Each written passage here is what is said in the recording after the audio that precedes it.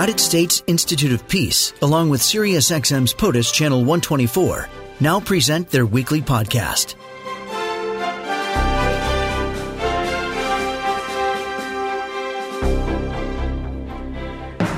Man, it's been 12 years since the overthrow of Muammar Gaddafi. God, where does the time go? Thomas Hill is Senior Program Officer for North Africa at the U.S. Institute of Peace, here to talk about the UN's Libya mission. Hi, Thomas. Hi, thanks for having me. Great to have you.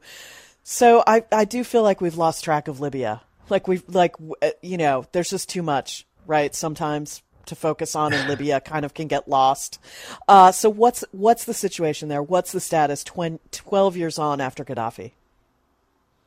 Well, unfortunately, not much has changed, or at least not changed for the better. We're still in a situation where we have competing factions, both claiming to be the legitimate government of Libya. Both are illegitimate in the sense that they're not seated on after elections that were deemed free and fair, or on existing mandates. So violence continues. We're in a position where the world has kind of turned its back, but Libya continues to be a mess. What is daily life like there for the people? Well, the country was hit very hard by COVID. As you can imagine, a country without a functioning government wasn't well equipped to deal with the COVID crisis or get out vaccinations in a well thought out way. Obviously, the war in Ukraine has changed things in terms of the global energy markets, and so Libya has benefited from higher prices, but supply chain shortages have devastated the country. And so basic foodstuffs are very difficult to come by. So while some people are making a lot of money, the country overall is faring very poorly.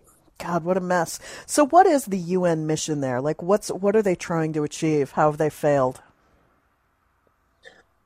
Well, the UN came in because nobody else wanted to own the Libya problem post 2011. It was deemed that it was going to be a quagmire, that Iraq and Afghanistan had demonstrated that the West was unable to deal with these post-conflict environments, and so let's just kind of give it to the UN to solve now that we've ousted Muammar Gaddafi. And in part, that decision was made because the Libyans themselves didn't want colonial powers or former colonial powers making decisions on their behalf. Mm-hmm. The result is that what they got was a UN body that didn't have a peacekeeping mission, that didn't have an enforcement capability. It was just the ability to cajole or convince people to act in ways that you would expect them to do on behalf of a country. Well, no surprise. The people that came into power were self-serving, and they had external patrons who were also self-serving, and they've advanced their own narrow self-interest against the interests of the country as a whole, and the UN has been powerless to stop it. The real tragedy, I think, for the UN is that the UN continues to try, and member states continue to say the UN should lead, the UN should be empowered to do all these things, and then those same countries, those same member states, go out and do and act in ways that undermine everything that they've said about the UN's role. So it's a really terrible situation, I think, that the UN is in, and they're kind of powerless to stop it. God, imagine being at the UN and they give you this for your job. It's like, oh my God, yeah. Just endless futility. And the UN, as you report, was only supposed to be in there for 3 months. Well, the idea was that they would come in, help the Libyans set up a functioning government that would create a constitution, and they'd have elections, etc.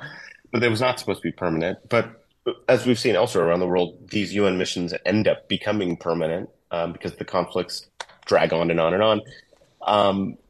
What I think is really challenging is that nobody has taken a step back and said, look, it's 12 years later.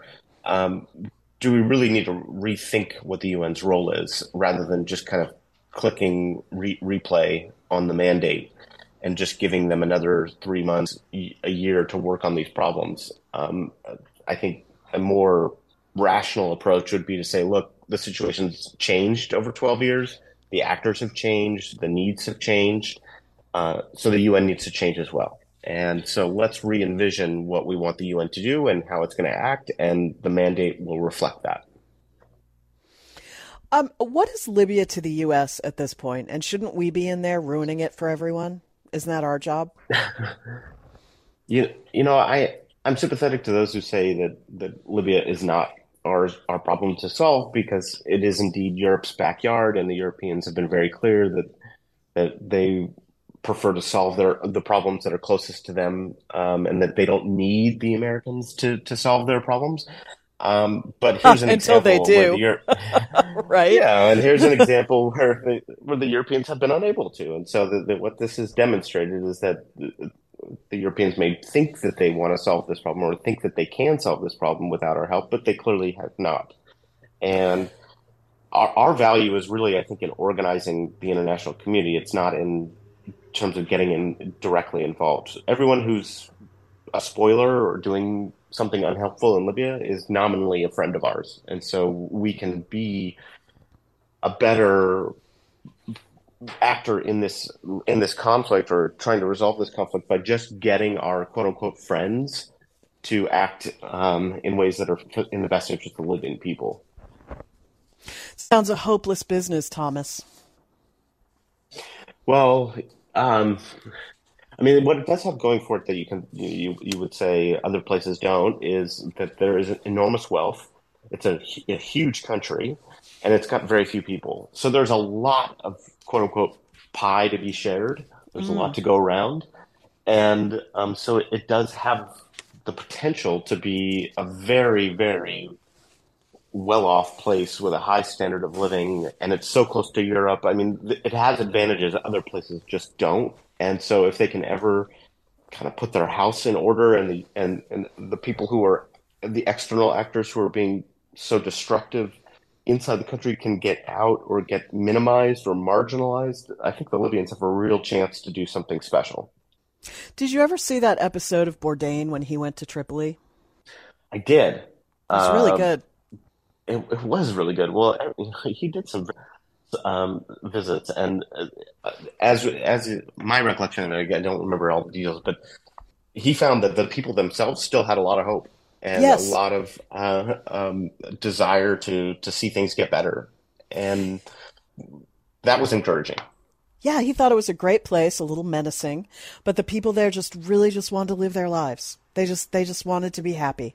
And I think that's true in a lot of these places, that it's political, economical elites who have control over the levers of power, who are trying to make their own friends and cronies benefit from a system. It's the people who get lost in those kinds of situations. But I think generally people around the world just kind of want to exist, live their life. Mm-hmm. Mm-hmm.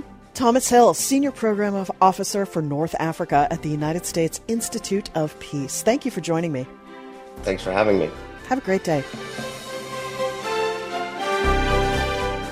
This podcast has been brought to you by the United States Institute of Peace and SiriusXM's POTUS, Channel 124.